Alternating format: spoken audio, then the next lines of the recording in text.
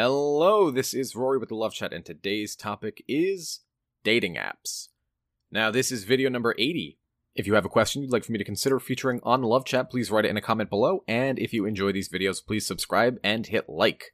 Additionally, if you'd like extra videos every week, private live streams with me, and free coachings, please visit my Patreon, www.patreon.com/thelovechat. Let's talk about dating apps. And before I go any further, I want to say that all of my opinions in this video are my own. So, let us begin with the most infamous dating app, which is called Tinder. Now, for those of you who don't know, Tinder is typically known as the hookup app. From their own description, they say that Tinder is a location-based social search mobile app that allows users to like or dislike other users, and allow users to chat if both parties like each other in the app. I personally believe that Tinder is not a great app for people going through a breakup or diving back into the dating game, and here's why. First and foremost, Tinder is known for having hundreds of thousands, maybe even millions of bots on their program. In other words, there's a lot of people, anybody can sign up for Tinder, anybody can use Tinder, and so you might get a swipe right on yourself and you're looking at this picture of an attractive person, and you're thinking to yourself, wow, this is great, only to find out later that they're a bot. And you have to remember that this is during a time, most likely, most of you are going through a breakup and you've maybe healed up enough to decide to try dating again. You don't want to deal with all of this extra sources of stress. You want to go in, have a good user experience, enjoy your time, find somebody who you find to be attractive and interesting, and, maybe meet up for a night of fun. But a reason that I personally do not suggest Tinder is that it's extremely impersonal. This is during a time where you want to kind of restore your faith in the dating game, and Tinder may not be the best place to do that. And so, as a dating app, I do not recommend Tinder for those of you who are getting out of a breakup and just re-entering the dating game.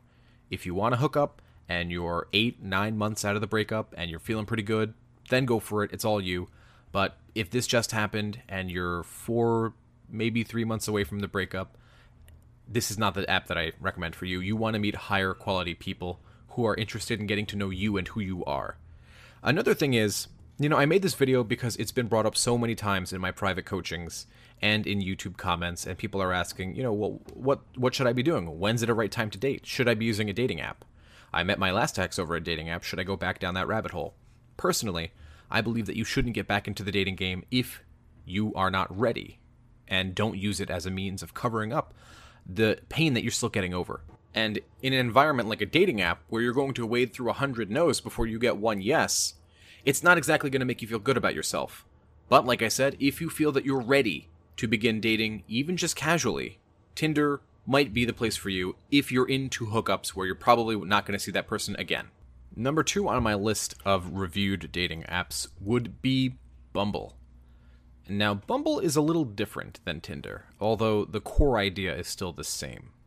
Like Tinder, Bumble is a swiping app. In other words, you have to swipe with somebody else.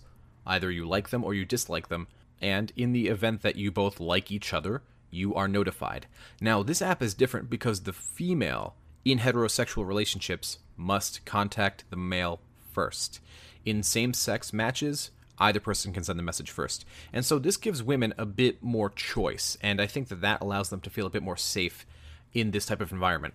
My problem with Bumble is, yes, there are bots, but also there are hundreds of thousands of inactive profiles. In other words, you may be swiping on people who haven't used this app in months, maybe even years. And so that can be kind of annoying.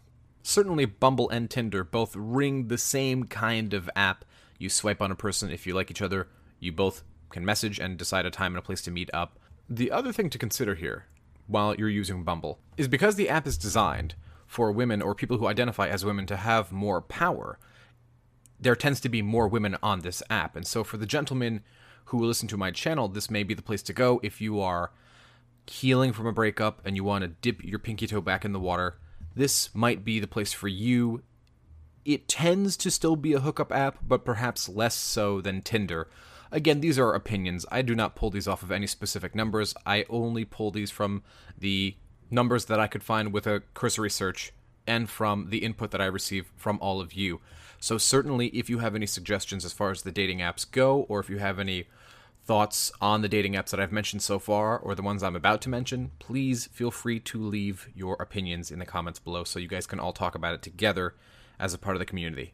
The next app is the one that you've all heard me recommend simply because I've been on it, I've seen it, I've used it myself in years past, and I found it to be a very pleasant experience with higher quality people. And when I say that, I mean specifically, they're not looking for hookup apps, they're looking for actual human connection, talking, sharing interests, meeting up. It doesn't always need to be just this kind of skeezy sexual thing, and only that. Certainly, if you're looking for that, there are apps for that, but this app is called Coffee Meets Bagel. Now, when I began using the app, one of the cool features that I really liked about it was that Coffee Meets Bagel had a Snapchat function on it. In other words, every day there would be a question posed by the creators of the app, and you could respond in a video to that question. And so the question might have been, what's your favorite flavor of ice cream? And you could record a 15-second video of you kind of moving around in real time so the people looking at your profile could see what you look like and not just a still frame picture, and see what your mannerisms are like. And I really found that that was a cool function. Also, Coffee Meets Bagel only serves you a limited amount of matches every day. It's not an endless swipe fest. You only get about 10 to 15 people every day that you can choose from. And if you think, after reading their profile, that they are somebody you might click with and you like what you see in the pictures, then certainly you can swipe. And if they have matched to you, obviously, the app lets you know. Now, this app claims, again, I'm going from what the app claims, I don't have any hard numbers on this, is that women actually outnumber men 60 to 40. And another feature that this app has, which when I used it I really came to like, was that you could only text back and forth for 8 days.